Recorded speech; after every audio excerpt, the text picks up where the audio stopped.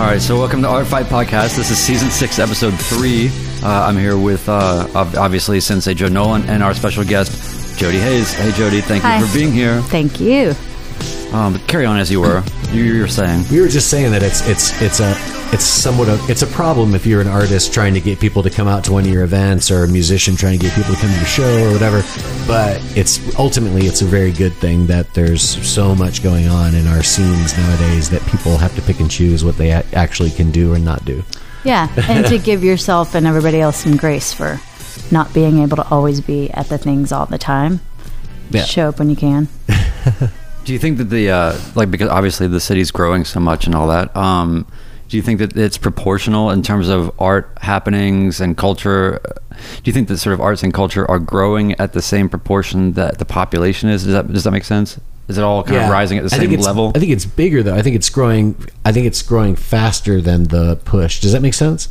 I mean, like, we didn't, like, whatever, compared to like the early 90s when there was nothing, we're like fucking way beyond that now. And well, even like when Jules de Balancourt, when he talked at Vanderbilt, it was like, I'm not saying nothing was happening, but it was the artist talk that you went to that quarter. And you know, I don't want to be nostalgic, although that was a great artist talk. But tell me what year that was. So people who don't live here, maybe 07, 08. Okay. Somewhere around there is when Joseph Witt was still around. But oh, right. Yeah, I love that guy. The idea that you would go to something and there was still a collective conversation in person that you were having with people has changed a little bit. But I also think like there's just a dog pile. I mean, this podcast might be a part of this, but things like, well, David King, you had him on here, Extended Play Press, like creating these like archives of what's happening, or this, I think that is, or even just archives on Zeitgeist Gallery, or David Lusk now being here. And I do think there's a dog pile of artists coming in, and it's hard to keep up with in great ways. Like it's really good to not have the one lecture every 3 months that you go to. Like it's impossible to go to all the things in 1 week now. Do you think that it's kind of like when we were growing up? Maybe this is because I've had 3 kids and I just also it's like the opportunities have worked inverse to like my available time. Right. Oh, right. You're less available and there's more going on. Yes. I'm sorry to interrupt you, perhaps Brian. You have like just an irrational perception of that because you have a fear of missing out because you have to miss out naturally more often. That's absolutely true. Yeah. All the time. What I was going to say is like, you know, like when we were growing up, we had, 3 channels on television. There were, a few radio stations. So what happened then, and I think younger people now can't really understand fully what this was like, but there was just this natural way that people were on the same page. Right. But people were naturally on the same page, I think, a little bit more because there were less. Because we shared like media in common. Yeah, like we all watched the same MTV for 5 hours that day. Right. Yeah. So I guess I just wonder, like, with respect to there being that many sort of more points on the graph for, say, the Nashville art community, or for a lot of these mid-sized kind of cities like this, I just wonder if maybe there's a negative, not negative, but just a slightly naturally disassociative element that is introduced because there's this fragmentation of all these different sort of quote-unquote scenes or more concentrated geographies within an environment that are less perhaps exposed to what else is going on. Does that make sense? You lost me a little bit. Well, shorthand, there's more to do. No. Yeah, I guess I just wonder if in that growth there's potentially a sort of a less than good impact because there's more people creating, doing, having shows, playing shows, whatever all the things are that are happening. It's not like what you're saying where there's the one talk per quarter that you go to and everybody that's sort of involved in that community all went to that talk and they're all thinking about what perhaps that there's some more singular touchstones for the culture experientially as things progress, right? Whereas like now it's kind of a maelstrom of a lot of different sort of things, and you can kind of pick and choose a lane. And I think that, like, for instance, with the recent North Nashville show at the Frist, like that's really clearly a part of the draw of that is a particular sort of regional to the city highlighting that perhaps has been underserved up to this point. But that certainly was not the way that people thought 20 years ago about, like, well, what's going on in that part of town? Right. Yeah. I gotcha. Yeah. I guess it's sort of, I mean, it kind of works. It's just like all these things. It sort of works both ways, I believe. You know what I mean? There's things that make it great that we have all that going on, and there's things that make it difficult that we have all that going on. You know what I mean? So I don't know. It's all part of the mix. It's like we've talked about a million times. I mean, at the end of the day, it's like this. You know, everything's changed. Everything's just changed, and I, decided a while back that it's like, okay, I'm going to just ride this and see it as best I can, because it certainly doesn't care what I think. Right. Everything's changed, and you can go now, Joe. You can just leave. This might just be me, but I think everything has changed, but also I am of an age and stage where I would need to readjust anyway and say, oh, I'm now not young. I am now not 28 and new to Nashville and wanting to do whatever. So yes, there's more opportunity and things to do, or I don't know if that's the same thing. But also I am very aware of not wanting, like, I have to be very intentional about wanting to encourage the new 28-year-olds or 22-year-olds who are leaving art school at UT and coming in and have fresh ideas. And like, I want to be the thing that I didn't see as much because there weren't as many people here then. That's true, yeah. And that's actually a muscle that I have to exercise. That's not like, I have to remember I'm 43 and I want to be someone who sees what the young people are doing and is interested and encourages that, and also wants to go to Terry Thacker's studio because he's right. Not 43, but whatever, and making work, and it has for so long. So right. I want to take Jedi Master. I want to take a week-long mushrooms binge and find myself in the woods. Yeah, I feel you. We'll have Andres back on soon. Yeah, right. Well, I mean, turning the corner a little bit too. Like, Joe, you wrote this piece in The Scene recently that focused on a lot of different artist spaces. And congrats on that. That was a really cool piece, by the way. Yeah, man, thank you. Yeah. So I think one of the impacts that I see that really you ended up sort of highlighting really well is it's sort of like as the built environment continues in all the neighborhoods and all the when I first got here in 98, even it was, the whole place was like this weird playground of abandoned places and interesting weird corners, and you felt like you were this kind of a visitor to this like moonscape of whatever this place is or it thinks it is right now. And there's a lot of room to roam. Well, I moved here. My route was basically, I grew up in North Carolina, then I went to New York, then I went to Seattle, then I came to Nashville, then I went back to New York, then came back to Seattle, or back to Nashville. So I came here that time, when I first moved here in 98, it was from Seattle, but I'd only been in Seattle for a couple of years. Okay. But anyway, so as like I said, as the built environment picks up and there's less and less of these kind of places, everything's much more formalized and owned, and where once maybe underground things were happening, clubs or art galleries or whatever it was, like now that is 7-story condos going for $600,000 a pop. So as a result of some of that, it seems like that a lot of the spaces have turned into more like, it's almost like everything's kind of gone internal. People are solving for art spaces that are adventurous by utilizing the space that they have as opposed to the outer space that once was. Does that make sense? Yeah, it does. Yeah. Why do I have to follow everything I'm saying with, does that make sense? I guess it's because sometimes I don't really make sense. No, that's good. No, I think it's good. We all want to be clear. We all want to know that we're heard. Yeah. That's all I need. I think also it's a little, I think it probably is a lot of that, just the, where am I? Because I can't afford to like rent a space, whatever, or squat in that weird building. I think it's also that people are more interested in, like, now that Nashville has like a dominant commercial healthy neighborhood of commercial galleries, there's I don't know 5, 6, 7, 8, 10, I don't know how many there are, then it frees you up to not have to do that. If you want to do a pop-up space, or if you want to do That's a good something point. in your garage, Yeah. like David Lusk is there, Zeitgeist is there. There's spaces that are, the Frist is there doing what they do Right. well. So you can do something a little funkier that adds to the Right. scene that those guys and women can't do. Right. Like, so I Yeah. think it's also like, who's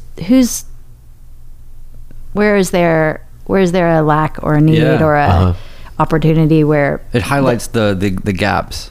For sure. That's Yeah. what, well, for anybody who doesn't know, it's, I wrote this piece for the Nashville Scene, NashvilleScene.com. It's called Art House. It's about like alternative art spaces, and many of those are like places like Jody has in her backyard, where you have a building that's both an apartment that you rent out along with your studio, which you also curate shows in like twice a year, and then you have art exhibition openings in your backyard. Yes. And so it's a story about that stuff, and one of the big parts of the story is exactly this point that it fills in the gaps. One of the reasons I ended up writing that story is because I talked to Joe Christie at Red Arrow one night after I think his show had just gone up at Gallery Bang Bang, which is a gallery in a dining room in a neighborhood west of or east of Nashville, and Joe and I got to talking about it, and it was really that conversation with him that I really sort of got like a better idea of like, man, there could be, if I had enough places to talk about, I could make a whole story about this. And it was partly because he told me he teaches, and so he makes his money teaching people how to do art. And he's like, I do that. Like, I became a teacher because I don't want to have to make money to make art. Like, I want to be able to make my art without having to worry about whether I can sell it or not, you know. But if you're coming from a point of view of, I don't care if this ever sells to anybody, it's hard to bargain in good faith with a commercial gallery, right? Because they're like, we're gonna sell the shit out of this, right? And you're like, I don't care, you know. So Right. he's like that opportunity. and the false dichotomy of that too. Yeah. That- Of what? Of I don't care. I have a job to make my money, and that can't be also that also can't work at a commercial space. What now? Now, did that make sense? I think that someone like Joe, or like, I do think that there's a lot of, I've had this freedom of having like the full-time gig, whether Right. it's, for me, it was in academia, and you do have a lot of freedom to kind of explore. I think though, you still have that with a gallery that is a good fit for you. Yeah, exactly. I So agree. just want to like It's not- complexify it a little bit. It's not impossible to do wantonly whatever you feel like doing without any regard for its commerciality, and also have a gallery support you and succeed and still sell work. Is that kind of what you're saying? Yeah. You could put all that together somehow. That could happen. Yeah. Yeah, I it think doesn't have to be either. And I don't even want to. I didn't want to use Joe as an example anymore because I feel like I'm going to end up Yes, putting yes. words in his mouth Sorry, Joe. specifically. But what I'm getting at is just the idea that, Let's call him. like, it's basically what you were just saying, where it's like for certain artists, having a good fit with a commercial gallery is a lot harder. Yes. So for somebody who feels that way, having a show in somebody's dining room is great because now they can still have an audience. You can still open a box of wine. Did you go to Gallery You can Bang do Bang? all that. I wanted to go, but I ended up being out of town. I didn't know I was going to be out of town. in the middle of the day. Yeah. There's this. I didn't quite know who I was texting. Now I know who it was, but I was just like, it's someone who says, yes, going in. I'll make sure the automatic lock is unlocked. So I get there, I text them, and I walk in with my daughter, and it's the middle of the day where no one's in there but us. Never been to this neighborhood in my life. It was for Joe's show. It was lovely. And then my daughter used the restroom. I texted them and said, my daughter used the restroom. Everything's clean. We're leaving. Thank you. You know, but that was also a sense of, I think Joe knows me, and you must know that I'm not going to like walk in and do weird things in your house. It was just a whole other level of, I mean, the daddy's in our backyard. So there is a measure of disconnect between like where we actually live and where Separate we make structure. Work. Yeah. But you also don't leave the gate and the door open for people just to come and go as they want to. Like, you're there at a formal sort of reception until a certain time, and then show's closed. And if somebody wanted to come see something later, I suppose they could contact you somehow or whatever. I've done by appointment some if people want to come and see the work. Yeah, it's weird the way everybody has to work it out, but it's interesting that given the way that the technology works nowadays, it's like Yeah, I can open and close the Give you door my all day garage door. long. I can watch you look at the art from a distance if I want, probably. Yeah. That should almost be an exhibit or some sort of an angle unto itself. Yeah. Like the fact that you can have web-enabled door locks and cameras. Right. You could be this kind of weird, offer this kind of Wizard of Oz experience. Yeah, for you people. could have an exhibition at the house, and so people are coming to see the paintings on the wall. But then at the same time, you also have other people coming to see the video installation of people looking at the exhibition. Whoa. Meta. Yeah, I like that. Yeah, well, I like for those that don't know you, Jody, maybe you can give some background real quick on just sort of your path and your experiences and what you've been making and doing. Just the whole story. It's no big deal. All of it. Yeah. I am from Arkansas, and I went to art school, graduated from University of Tennessee in Knoxville. Promptly after graduation, I moved to Boston, where I spent my 20s pretty much, and moved here in 2005, never really having spent time in Nashville. We moved for my husband's job, so we were collectively done with like Boston, but not necessarily the Northeast. So, you know, the door's open maybe for someday. But we moved to Nashville, and I literally had just like driven through Nashville on I-40 on my way home to Arkansas, between like Knoxville and Hot Springs, where I'm from. So I was familiar with like the exit to take to gas up. But so I've lived here since, and make paintings that are up now at Red Arrow, somewhat informed by landscape and the built environment and architecture, so all these conversations are interesting. Sometimes you can see that through titles in my work, sometimes through iconography, but like stripes and grids. But and the nature of your work, medium wise, perhaps you can elaborate on as well.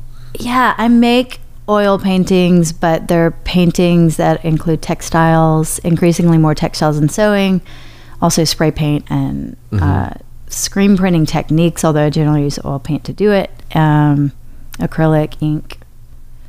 Yeah. Cool. People always ask about medium, like, oil paint. I'm like, oh, that doesn't tell you much, except It just takes longer to dry. it takes longer to dry. The new pieces actually that are pretty big, 96 by 40, 96 inches tall by 74 wide. A lot of the underpainting is acrylic. Yeah. So I didn't just the toxic. I'm not a visual artist in this way or painter, but I did learn in my brief painting class experience that a way to save a lot of money is to build up texture with acrylic and then do oil over it. Is that why, or is it just because? Or am I wrong? Was that dumb? Did I not? No, did I but just say that's something true. really dumb? I hadn't thought about the texture part, but I had started making a couple of years ago works with ink as an underpainting, with its connections to kind of more democratic mediums and printmaking and the pen and books and stuff. So I started that with ink, and I really liked on rabbit skin glue. I'm going to get art nerdy a little bit. On rabbit skin glue, which is kind of sizing, when you brush on ink or acrylic, even oil, it stays in a certain way that makes sense to me. Like the integrity of the brush strokes, they don't seep or run or anything.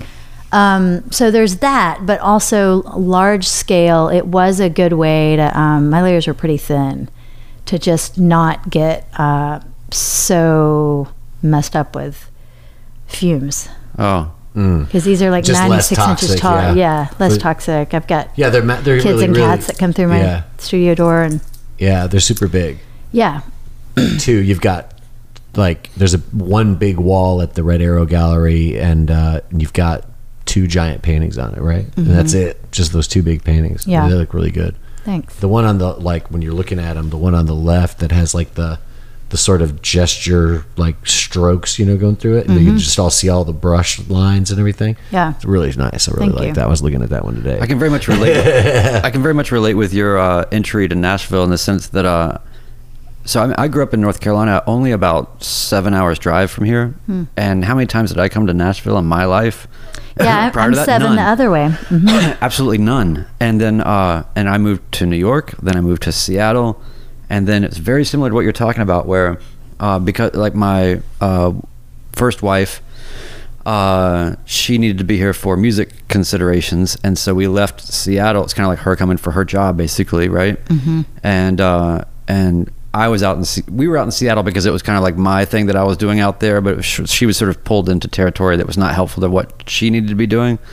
So then when it came time to like turn the corner, she had some opportunities, you know, we're going to go to Nashville. So she went ahead and came here, and I, like I said, had never even been here. And I just remember, and this is before people had cell phones and all this. So I remember I had everything in a U-Haul and my car on a trailer, and I drove from Seattle, and I just decided that I was just going to drive nonstop.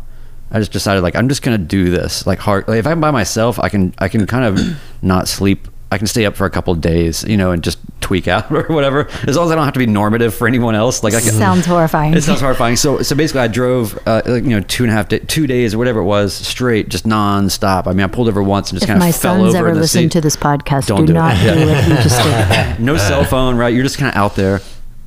And well, the reason why I decided not to stop is because I had all my possessions, I had all this weird like music gear and all kinds of stuff that I was like, if I get broken into while I'm asleep catching Z's at some cheap hotel, I'm never going to forgive myself. No matter how much I lock this thing up, like somebody could get in here. I don't know. I was just so anyway, I was like, screw it, I'll just do it. But anyway, I remember by the time I got to Nashville, I was basically hallucinating. And I had, you know, this is back in those days when, like, if you needed to make a phone call while you were driving, you had to go pull off and go find a payphone or whatever. First of all, you didn't have to make a phone call while you were driving. Those two things didn't exist together. It was great. So anyway, I'll never forget this. I didn't really have, because we didn't have Google Maps, right? And I had like some maps, but I was too delirious to like read. Like, I didn't really have specific directions. My idea was just like, I will get to Nashville and then I'll call everybody and say, hey, I'm here. Where do I go? Right. But I just thought, well, I will at least intelligently try drive to put to Nashville and call Porter Wagner. Yes.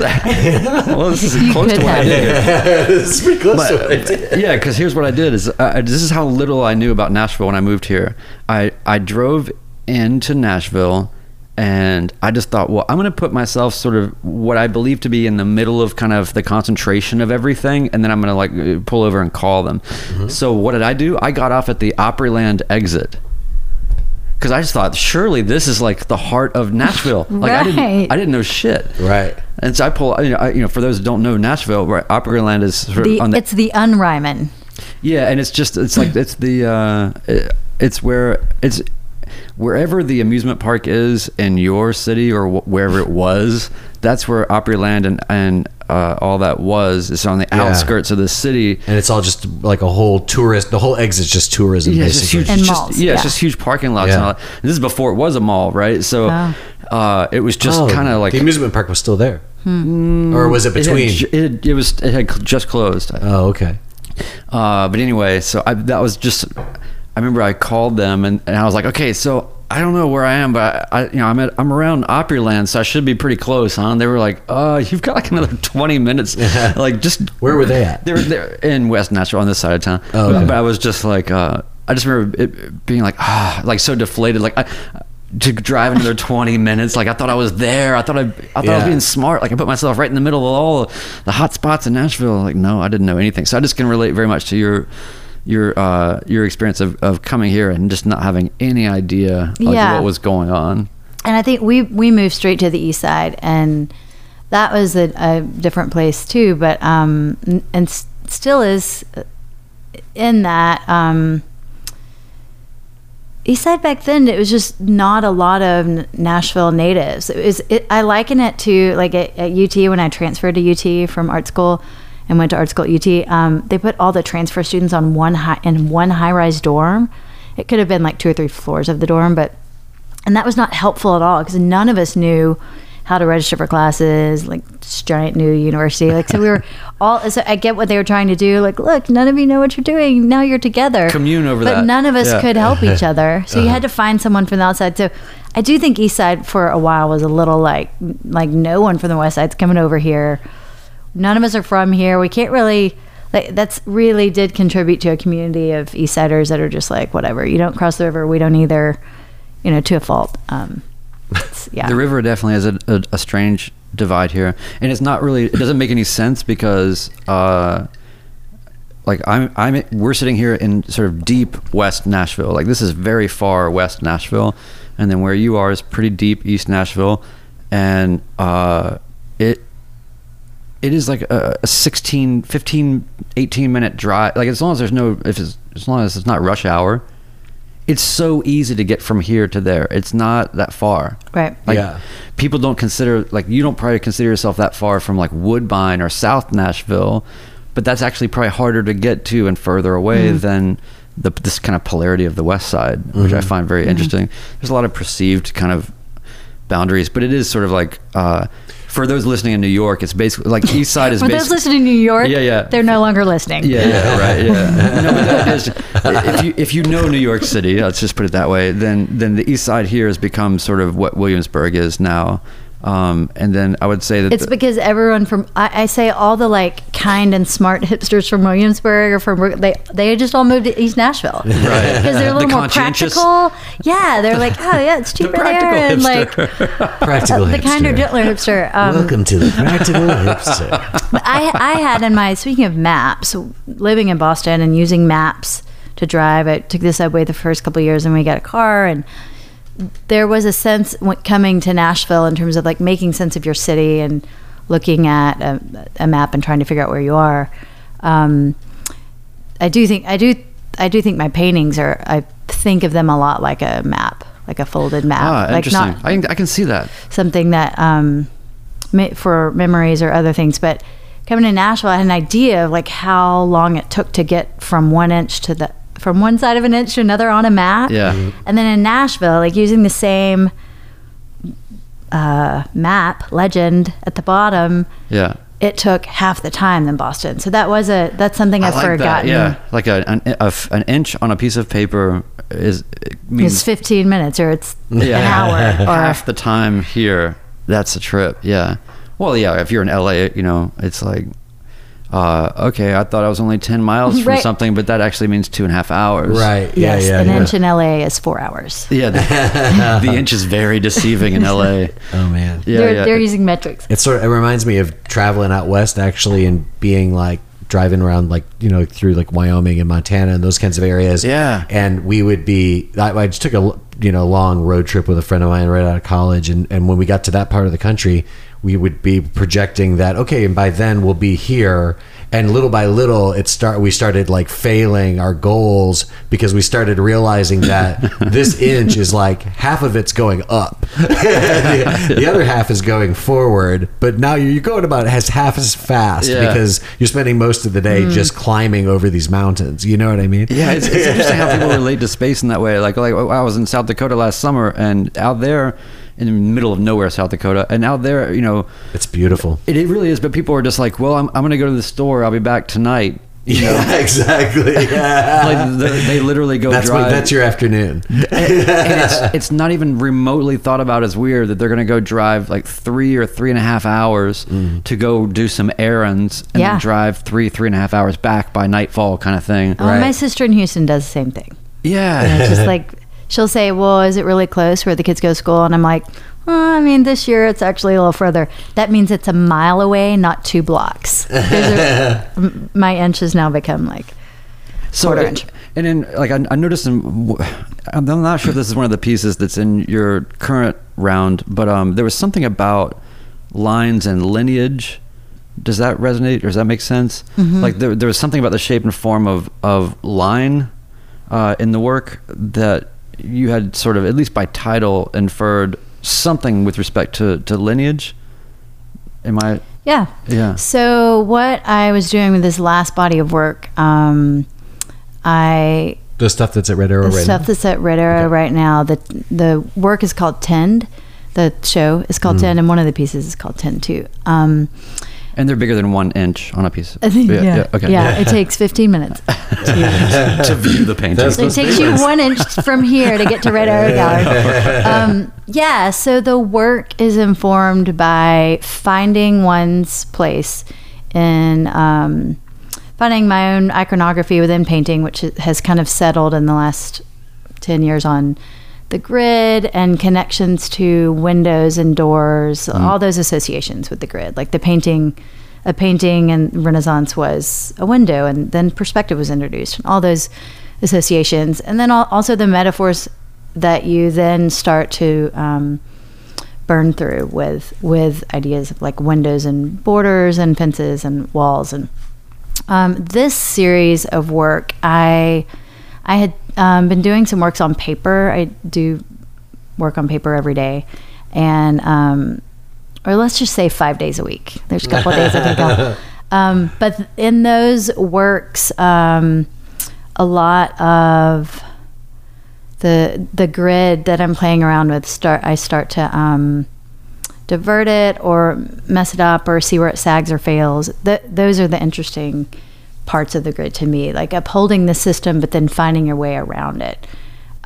So kind of in this work, how that relates is if the grid of painting is your materials or the threads of the fabric or the scaffolding of history, or even like the drip of paint, which is associated with masculinity and Jackson Pollock and expression, then where is it that I find myself in that lineage of painting? So that was kind of one part of it, and the other side of the coin was thinking about if it's possible to think through a maternal lineage to painting, and what because that's the one that I occupy. It's the one that wasn't talked about so much in like when I was learning about painting in the early years. But so through that, I started to think about threads and using found fabrics and kind of these more gendered materials, but overlaying with the grid, and it's kind of subtle, and I think it's something that I'm not making fiber art, but I'm making paintings that kind of have to do with like the seams and the kind of the sides of paintings and calling attention to those small moves. That one thing I was going to say about that though is that one of the pieces that I really like, I talked to you about this at the opening as well, is like when you're standing in front of that big painting on the left I was talking about. It's called Footnotes. Footnotes. When you turn right around, you've got a whole little suite of paintings hanging up on the opposite wall, and one of the paintings in there is literally all fabric. It's like just a patchwork of fabric that you've stretched on a stretcher, and with there are two parts that are painted, but it essentially looks like a quilt. Well, interesting. I didn't realize there was any paint on there. Was there like that orange section? Is that painted, or the pink corner and then the white stripe is? Yeah. Okay. So those are both painted. Yeah. That pink corner is beautiful. But that one's almost all. I mean, that's like the most extreme example of this, I would say. Yeah. Yes. Yeah, it's cool. But see, it's like, it also reminds me of like people I know who, when they paint, they just like to go on raw canvas, and they don't even necessarily cover the entire canvas. There'll be areas where the canvas is just coming through and they're painting, and that's just part of the texture and the look of the painting, you know what I mean? And so I like the idea of like, I mean, in a sense, this texture of these fabrics is obviously like intentionally there as a visual composition, but it's also the substrate, you know what I mean? Yeah, and it's a context. Right. Like in the same way that in that really big painting, Footnotes, like the context is abstract expressionism. I'm kind of inserting myself into that just by the scale of the work, and this sounds it's rad. Super hubrisy. I love it. Well, it's also bring it on. I love the hubris. You're creating an object. Yeah. And I'm finding my way through it, and then you add what is happening with the I love a big trails or the brushstrokes. I do too. It's a blessing and a curse. Expressionistic painting. But then the works behind it, like the ones, if you're in the gallery, the smaller ones, 16 by 12s, you can say something really different in a piece that's the size of your torso or head, and it's gonna feel very different than like entering this giant context. So that small piece that you're talking about with the textiles, and what's the name of that piece, by the way? That one's called Corner. Oh, there you go. And there's another one in the mezzanine called Edge, and it's also with found fabric. Most of the found fabrics have a substrate or stripes which are my kind of iconography and like the lane that I know that I'm in most of the time anyway. But there's a lived-in context for those materials, which I find not always works, but can work when there's a whole other show of other paintings that are kind of talking to it. How important is lighting with respect to how you present your work, or is it not as so important? It's sort of, you take it as it comes. I like lights because sometimes NES cuts off the power like the night of an opening, and that happened, right? I remember we are that. buying flashlights at Rite Aid like 20 minutes before the opening. Yeah. Was that 2 years ago? That was 2 years ago. Yeah, that was a fun opening. And it was a November opening, and you still so it was remember dark. it. Unforgettable. It was fun. They did come back on like halfway through. Everybody showed up and the gallery was totally dark, and you walked into the door and they hand you a mini flashlight and you just walk around and look at the art. It was great. I mean, it's almost Do it again. it was almost like memorable. something to plan. Yeah.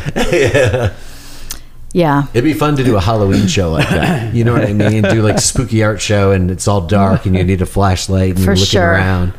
A haunted house of conceptual So ideas. is that what you exactly. mean by? I mean, lights are super important. I guess, well, you're talking a lot about abstract expressionism, and you're talking about rabbit glue. You're talking about a lot of things that remind me of, like, say, Rothko's work in terms of a lot of his material and conception. And so I was just thinking about,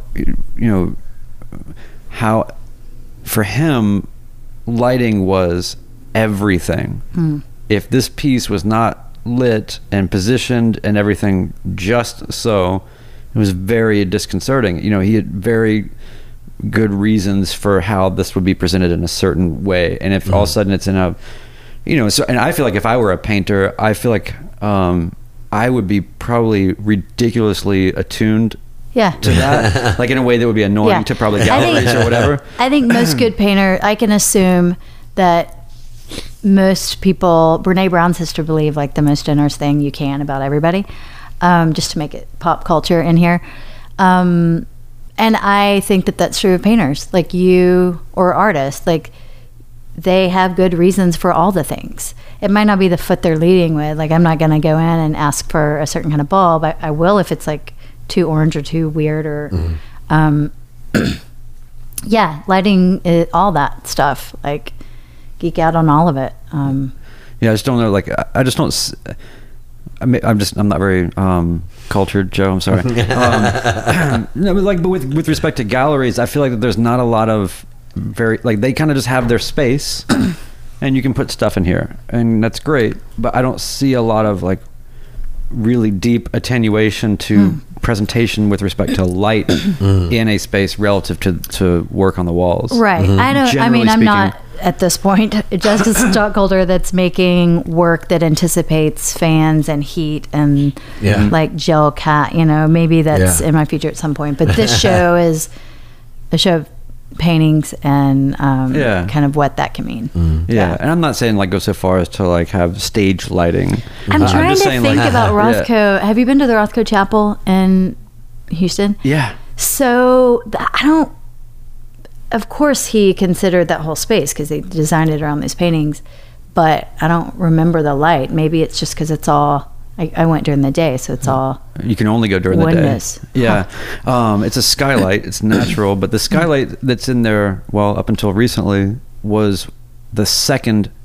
So there was the original iteration of the skylight in the Rothko Chapel as he intended and as those intended. As it probably happens a lot, I think a lot of artists would like to have structures and glass and infrastructure be a certain way for a certain effect or yield, but the realities of the reason why shit's not built that way like it's sort of set in, and so they had to redo the skylight for the Rothko Chapel in the 70s, and then they're actually redoing all that again right now. It's closed right now. I did I for their 40th anniversary, so I studied that building and the architecture and everything about it for probably about 2 years straight. He says he's not highfalutin. They asked me to do a site-specific composition and performance there to mark their 40th anniversary of the Rothko Chapel. Wow, that's cool. So I basically dropped my whole life to go and study that and learn every little thing about Okay. all of that so that I could make this music composition performance piece there. And so unfortunately that's like the one thing that I just know something about. But anyway, with respect to light, I know that he was very, very particular in a way that makes sense to me. And I know that you kind of have to, especially if you're I don't know, the Met, or something. It's like, we can't have like unique boutique lighting for everything. We got a bunch of stuff we need to show. Well, to stay in the same neighborhood of the Rothko Chapel, across the street at the Cy Twombly, or around there, the Cy Twombly Museum, and the Menil and all that. I went with my family, and my dad and I were there at I think we had kind of lost other people, maybe they were next door at the Menil, but it was just my dad and I, and we were in the Cy Twombly Museum, and I don't think they were trying to get rid of us. I think just it was the end of the day. We were the only ones in there. No one else was probably coming in. So the guard said to my dad and I don't know if this is true. I think I researched it at some point, but forgotten. But he said, actually, Cy Twombly wanted you to see the paintings without any artificial light. So he turned down the lights, and my dad and I had like 15 minutes to just take in those giant paintings and let our eyes like make sense of what was happening instead of like light telling us. No, it's unbelievable in there because they have that mesh. So the whole idea is that there's no. Have you been, Joe? No. There's the whole idea is that there's no shadows to be cast anywhere. Joe, with the rest of the New Yorkers, is now not listening either. People should know about Houston because shit is deep in Houston. It's badass. There's like some of the most incredible stuff I've ever seen is in Houston. But yeah, that building, a lot of good in particular, Asian food in Houston. Like there's the site, and my sister. And but the Cy Twombly, she's talking about this structure. Like the main feature of it is I think it's about 150 foot long work in there. That's in this giant room, but they have these white sort of mesh fabric pieces all through the top, and it diffuses all the light in such a way that it's all so natural no harsh light. Shadows things. It's by design it's to have all natural light, but it diffuses it in such a way that everything's just kind of illuminated, but there's no shadows. Yeah, that's cool. It is really cool. I was going to say, like, a lot of what you're talking about, I mean, I think I've installed museum shows where people needed special lighting consideration of one kind or another, or the designers decided they wanted that. And there's a lot of thought given to it at like at the institutional level, and there's a lot of things that you can do. Like at Cheekwood, they used to have that display of Fabergé eggs, and that was like a completely dark room, and then we had like the lights just shining down, but it was like with the kind of like shuttered lenses or whatever, so that you can actually make just a square of light come right down on a square thing. You can do that, but at a gallery level, they're flipping shows every month, and it's like, I don't know. I mean, to give props to our Memphis friend Matt, who runs Tops Gallery. Yeah, and tell him what Tops is. So cool. It's this Matt Ducklow runs it, and it's steps away from the Civil Rights Museum, and maybe like a block or two. So it's around there in Memphis, and it's the basement, and it's like the coal chute room. So you had to clean, like, is this committed to clean this place out, and it definitely is brick, funky, dark walls, and there's still like a weird doorway that opens up onto the sidewalk. Everything is where they weird used to doorways. dump the coal down into this coal shed room. Yeah, but the floors. I mean, check out images online. The floors of this space are this gleaming white epoxy, like beautiful.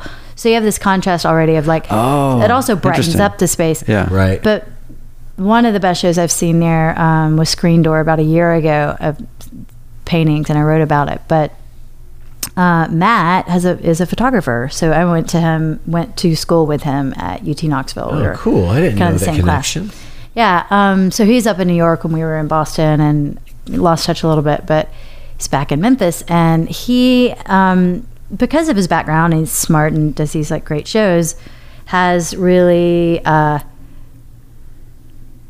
great tricks on how to direct light in a space, in any space, in spaces like that. So you look up into these like funky rafters, and he's got light's pointed, but there's these like makeshift foil like direction reflectors. Yeah. It was really the things that you don't. I think when lighting works, it's when you don't notice it, when you notice the work. So I guess that's the kind of lighting I like, is so that you don't think about the lighting, that you're not thinking like that's a funky color of light on the middle of my painting, that you can see the work on the middle of my painting. Yeah. And I know, like, I wonder too, even with like large scale work, do you have like so like Rothko, back to him for a second, like I know that he wanted the work he had the way that he related to the work on the large scale paintings, and he wanted the audience to kind of see it from the same, like ideally in a perfect world, right? These things are, as he painted in the studio, people are perceiving it at the same sort of various levels of interaction he would physically have with the work in sort of a gallery interaction or whatever. But I guess I'm just wondering, like, with respect to your larger scale pieces, if you have, because like, of course lighting is like a huge deal, but like how high you hang something, or where you choose to hang something, symmetrically or asymmetrically or whatever, do you have special considerations that you kind of play around with respect to that, or is it just kind of like adapt to the space, or both, or So I made these 2 pieces. I wanted to make 4, but I had a studio sublease that fell through, and so I could fit 2 of these in my studio like pretty capably. It was tight, but I wanted to make them, so I did. But I knew that they would be first shown at Red Arrow, which is pretty generous in terms of the ceilings. The ceilings are maybe 20 feet high. Yeah. So that wasn't, I didn't have to consider that, which is great. I might in the way that I move them, but I'd like for them to be shown in spaces where that's not really, you don't have to think about it. Like this is the kind of work that you will show in spaces that have enough room to where that's not something they've got a big garage door, so you can just take them right through the big front. Garage door, or even still, I guess my question is like sort of, but why not hang it where it's only sitting 6 inches off the floor versus did you have much input in the actual installation of the show? What I did this time, because I had seen a show that the gallery assistant had curated in the spring, and I liked the way that she arranged it. Ashley, yeah. So Ashley Landecker, she's a painter as well from UT.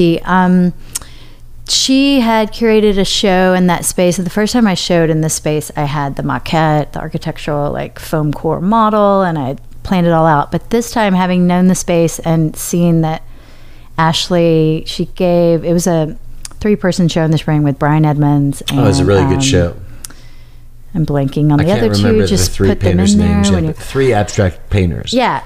Bryce Speed and Brian Edmonds, and thank you. I can't remember. But I like that she gave each of the pieces space, and she didn't kind of ticky-tack arrange them by size or whatever. So my only directive was, here's the work. I've given you a lot, so you can edit out what you need to. Cool. Don't make it hang collaborative. it all. Yeah, I was like, I've given you a lot, and my only directive is give each piece space. Yeah, and that's a big enough gallery that it's hard. It'd be hard to crowd it, really. I mean, you've got a lot of room, even for large paintings, to go in. But yeah, it's a really good looking show. It looks really good. Like I said, I was able to go there again today, and there's a lot more sort of like business hustle bustle going on there during the week. But it was, so I was still able to just kind of hang out and look at the show a little bit. It looked really, really good. She did a really good job on the layout and everything. Yeah, she did. I didn't think much about how high, or I think there's a time and place to do that. I wanted this show to be kind of nailing my master the sales in terms of, this is who I am. These are the kinds of works I'm making. So I didn't want there to be a lot to take away or distract from. I didn't want things can feel gimmicky, I think, and I just wanted the work to be I totally know like, what you mean. If you hang it at 60 inches at eye level, do that. Like, ooh, that's really I feel that. Not that it's always that, but with these works, I wanted them to be, especially the big works where I was mining.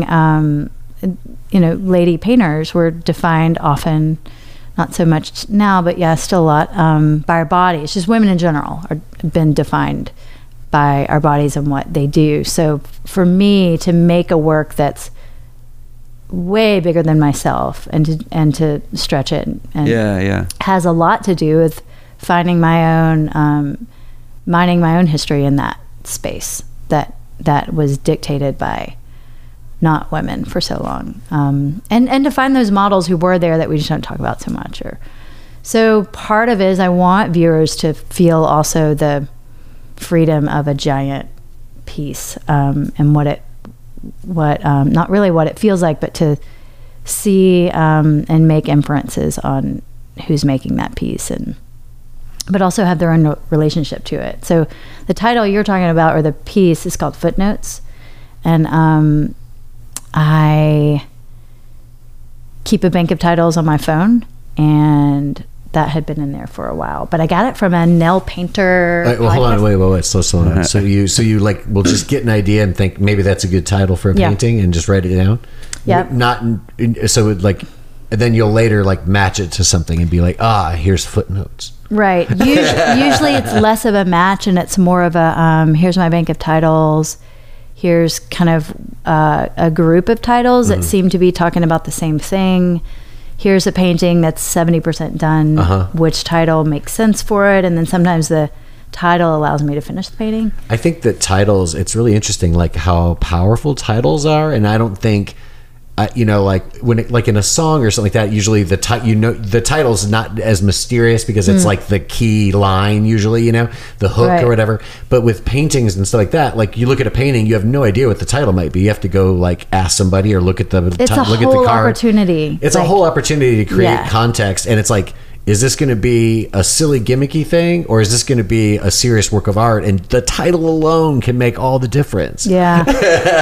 No pressure. It's true. I think a lot about, I read a lot, and I think a lot about language and what a word can do, what it can, like, it's a context as well. It's an opportunity to, especially with more or less abstractions, it can give it's huge with abstract stuff. Yeah, it can give viewers and yourself like an entrance into the work that maybe otherwise wouldn't be there. 100%. If we asked to see your bank of titles on your phone, would we be revealed? Would it be revealed to us that it's just like Untitled 71, Untitled 72, Untitled 75? Not a chance. I'm going to call this one Untitled 75.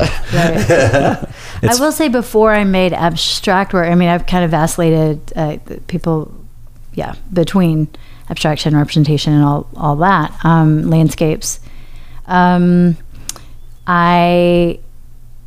When the work was more on the nose representationally, usually they were untitled. There's like a series of little like drawings of Jefferson Street that are really specific, flat. You can see flags and festoons and fences and stuff. And that work, I feel like the title would have just given people too much. Yeah. So they were more untitled or blue flag or, just that's a way to interesting. like keep an inventory. Yeah, that's fascinating. By me. I just sent John Sewell the last part of a 4-piece poem I've written that has been getting published, like serialized in the Salt Weekly zine. And that whole poem is based on a Wikipedia entry, the glossary of pro wrestling terms, I think is the name of the page. So all it is ABCD all the way through Z of just all this lingo in pro wrestling. So I've just gone through that whole alphabet and made 4 parts of a poem that tells the story about this guy who dies in the ring. and it would be interesting to like, I'm really into this idea now of just like grabbing random lists and then writing poems from them. It's a context. It's the same as using a fabric or whatever. You hand me 5 colors of paint, and now that's all I can use. And it's like, oh, awesome. You can do anything. Thank God for I don't have to figure out which 5 colors I'm using. Except for those colors can't, they have to transcend the like dollar bin at Jerry's or something. Right, yeah. Hopefully, or maybe not. Like, yeah. What's your least favorite thing about being an artist, or artist communities, or artist subcultures?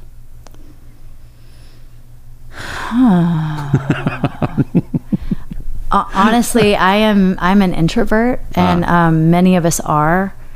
I think the tension between showing up for friends and openings and being like awkward and introverted and saying like, not the right thing. Like just that, the idea that we are an industry that is built on a lot of introverts, a lot of solo makers, and then we have this.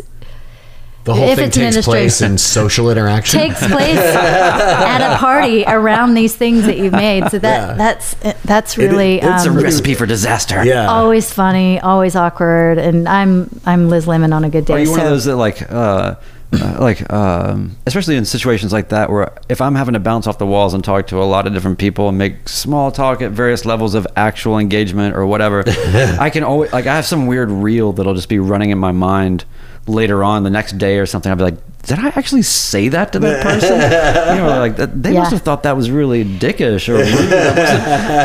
It doesn't happen in the moment.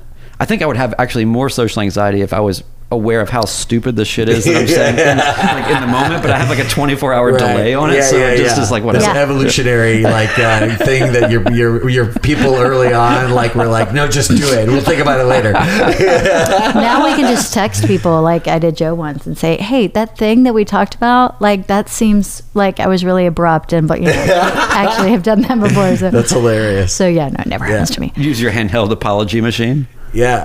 There was actually I did the same thing once too, because I think I had ran into somebody and did the dumb thing where it's like I haven't seen this person in a while, and I ran into this person and then called them the wrong name to their face. Yes. And then I realized after, why did I call him Tom? His name's not Tom. And then I was like, hey man, I'm sorry. And it's like, oh, it's fine. Like I totally get it. But yeah, so we all no problem, Dave. Yeah, it's okay. It's okay, Jimmy. There are much bigger things, I'm sure, that are my least favorite about this whole ecosystem. Let's start some controversy. Let's do this. That's one that we can. Let's just raise some hell right now. I feel like it's weird. I mean, I feel like I get really. I do a lot of writing, and writing is just generally a very isolated kind of thing.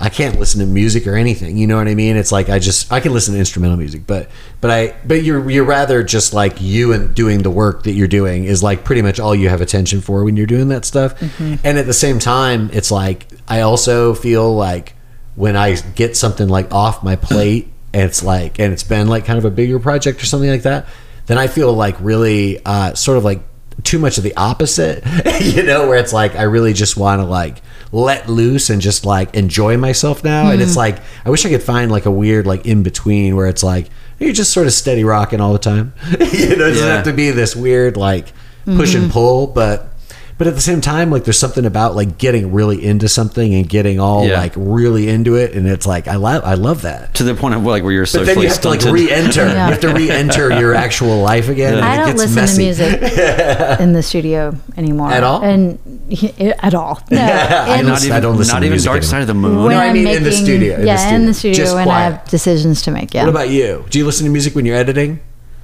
Oh man. I guess depending on what you're working on. If I'm working on,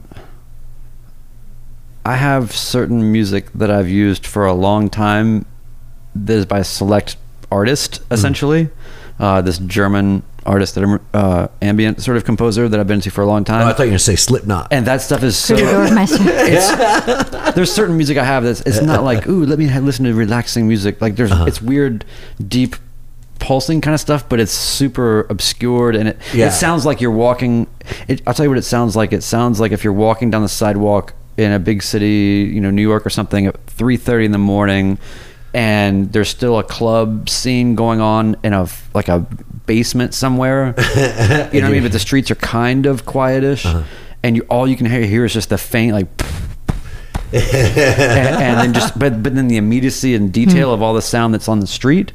It's that kind of contrast of sound. The Gas is the artist, this guy. Oh, that's right. Yeah, you played a bunch of stuff. But anyway, that stuff for 20 years has been my brain like oil. Yeah, it's just something where and I don't listen to it as I'm listening to music. It's just it's like a way for me to flip a switch, and then I've lived in that stuff. It's a lot of material, but I've lived in all of it for so long now. I've been working to it for so long that it's become part of just. So in a weird way, yes, I guess the answer is yes, but it's very specific most of the time. And then if I'm falling asleep, I'll just listen to whatever Your podcast. Nigeria. Listen to myself talk on my podcast again. Nigerian funk from the 70s or something. But there you go. but generally, like music is pretty important to me. But I definitely have my spots where what I do is actually, Joe, is I realize that the music has stopped, but I don't realize it stopped 46 minutes ago, kind of thing. Like I just kind of snap out of a space. So sometimes I think music gets me into the space, but then I don't. It's weird. But you somehow are able to kind of forget it. Like once I'm just in the zone, I sometimes probably has just something forget. to do with deep work, they call it, where you're just super Tell me about that. What is that? focused. I haven't read the book, but I mean, is there's it like flow state type stuff? Or let's just talk about that. like It's my favorite less thing. distractions. Yeah. Do you have some techniques? do deep work. I'm doing deep work in the flow state. Have It's like a 3 Wu-Tang children album. in limited amount of time. That's my suggestion. Say then what? you have 3 children with limited amount of time to get your work done, and then when you're in there, you really get to work. Okay, note There to are self. other ways to do it too. Note to self. But that was I think one of the main things I think that I find, and it's completely unoriginal thought, but it's real, it works. Weed. And I think some people feel there's also that. But the other thing is too is like if you like read any of Patti Smith's books or just see her in an interview or something, she always talks about when she like had her kids and she was like living in Detroit, and she would just like get up real fucking early and go. Toni Morrison. There was no like cafes or anything near where they were, so she would go and she would get a cup of coffee at like the gas station essentially, and then halfway home there was like a bus stop bench, and she'd sit down on the bench and write while she was drinking her coffee, and then she'd walk home, and by the time she got home it was time for everybody to get up and she'd have breakfast for whatever, she'd get on with her day. But she's just like, oh, no, you just have a baby and now you get up and do your work like you always did. And it's different now and you got to do things differently, but you just keep doing it. You don't somehow like you can't be a creative person and be a parent. You know what I mean? I think the difference too is like when you're older and you have experience and you've done a lot of this stuff for a long time, then you can quickly put yourself into gears and get going. Whereas but I think when you're younger, you sort of measure the value of what you're doing by like how many hours you put into it. Like, dude, I stayed up all night. So complicated. Right. But now, like I think as you get older, it's like you know what, my best work happens between 5:30 a.m. and 8 a.m. And honestly, even if I did have time to reapproach this, it's not going to be that great. You get to know your anyway. methods. I was having a discussion with some friends around my dining room table. Well, it was one of the pie clubs. I used to make a peach cobbler from this tree in my backyard by Dadu, and then we'd eat peach cobbler and talk about things while my kids were napping. Art things. So there were 2 or 3 that's cool people, and one of my friends was mentioning just like the maybe some things that had happened after being a parent that they found in their work to be, this maybe influences the way that I make work, or I make work this way now differently than before I had children. And actually Mark Scala, he's the only man that's been to a pie club, and it was lovely. Probably have more, but shout out to my Mark. peach tree's about to die. Shout out Mark's to Mark our head for curator sure. at the Frist Museum of Art. He's amazing. So he was there that day, and he was really he's also really gracious anyway. But in this discussion, Mark has a couple of kids who are grown, and Mark also had a painting practice up until like a few years ago. But he said, I think that, to your point, Brian, he said, I think that at a certain point in your making, you would figure out those shortcuts anyway.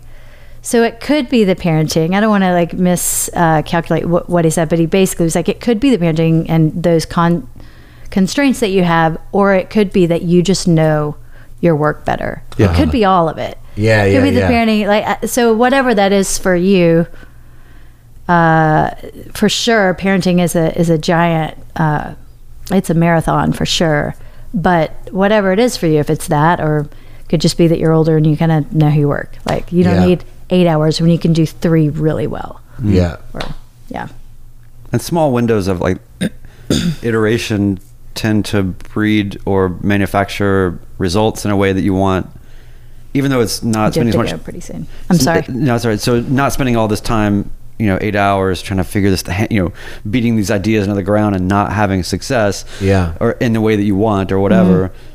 to just like have a couple of hours to just be like, yep, I This is what I got. I went down that train or that path, and then that was no good. But I figured it out because I only had 2 hours, Right. as opposed to like fighting against the will of the greater reasoning of what I'm doing. You know what I mean? I do. Thrashing against and the also, machine. like, your 2 hours is your 2 hours. Like, you can't compare to someone else's 10. Yeah. Or hours in general, I think, is a problematic way to talk about, like, making. It's almost like the hours are the same thing as the inches on the map that you were talking about. Oh my gosh. Whoa. Here's another thing too, is that, again, this is like, an argument for consistency above, like, like the dude I stayed up all night syndrome, right? It's like, it's ultimately, you're better if you get a little bit done all the time. It's that you're going to be way ahead. It's the turtle and the tortoise in the hare. Tortoise. You know what I mean? And the tortoise Team Tortoise. always wins. I have not always been Team Tortoise, but I know, he's not so certainly flashy. am now. Well, Jody, I know you got to get out of here. Please tell everyone how they can see your show, find your work, learn all about you, where you live, what valuables you have in your house, all of that.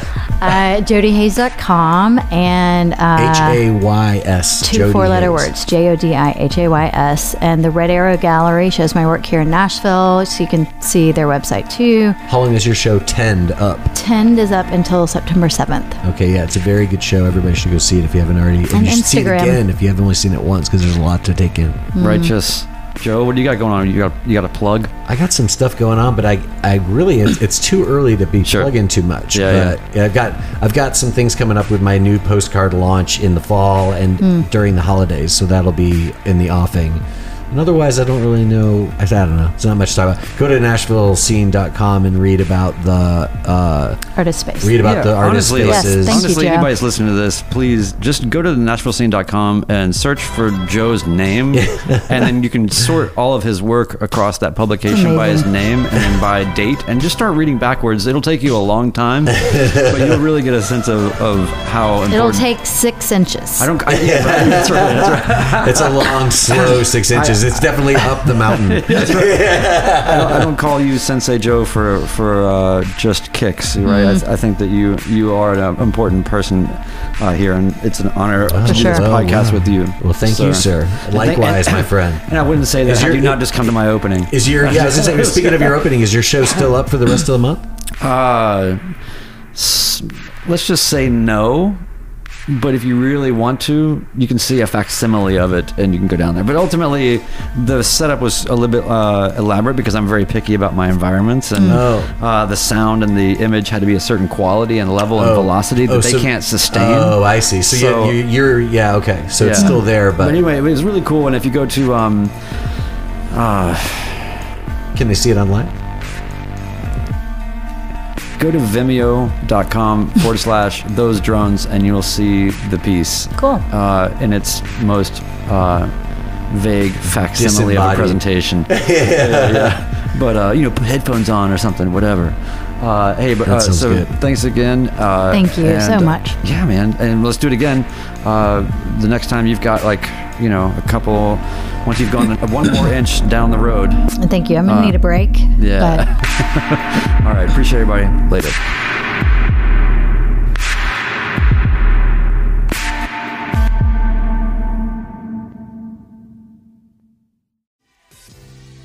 Okay guys, I love the Art Fight podcast, and I listen to every episode even though I am a robot trying to sound like an actual person. I know it takes a lot to keep the podcast going. How can I help? Go to anchor.fm/Art Fight Podcast. Click on the button, the big old button that says support this podcast. And once you get there, you'll have 3 options. You can just choose the lowest level. You're going to pledge 99 cents a month to our production and help us out. Again, anchor.fm/Art Fight Podcast. Click on support this podcast. All right. Thanks, everyone.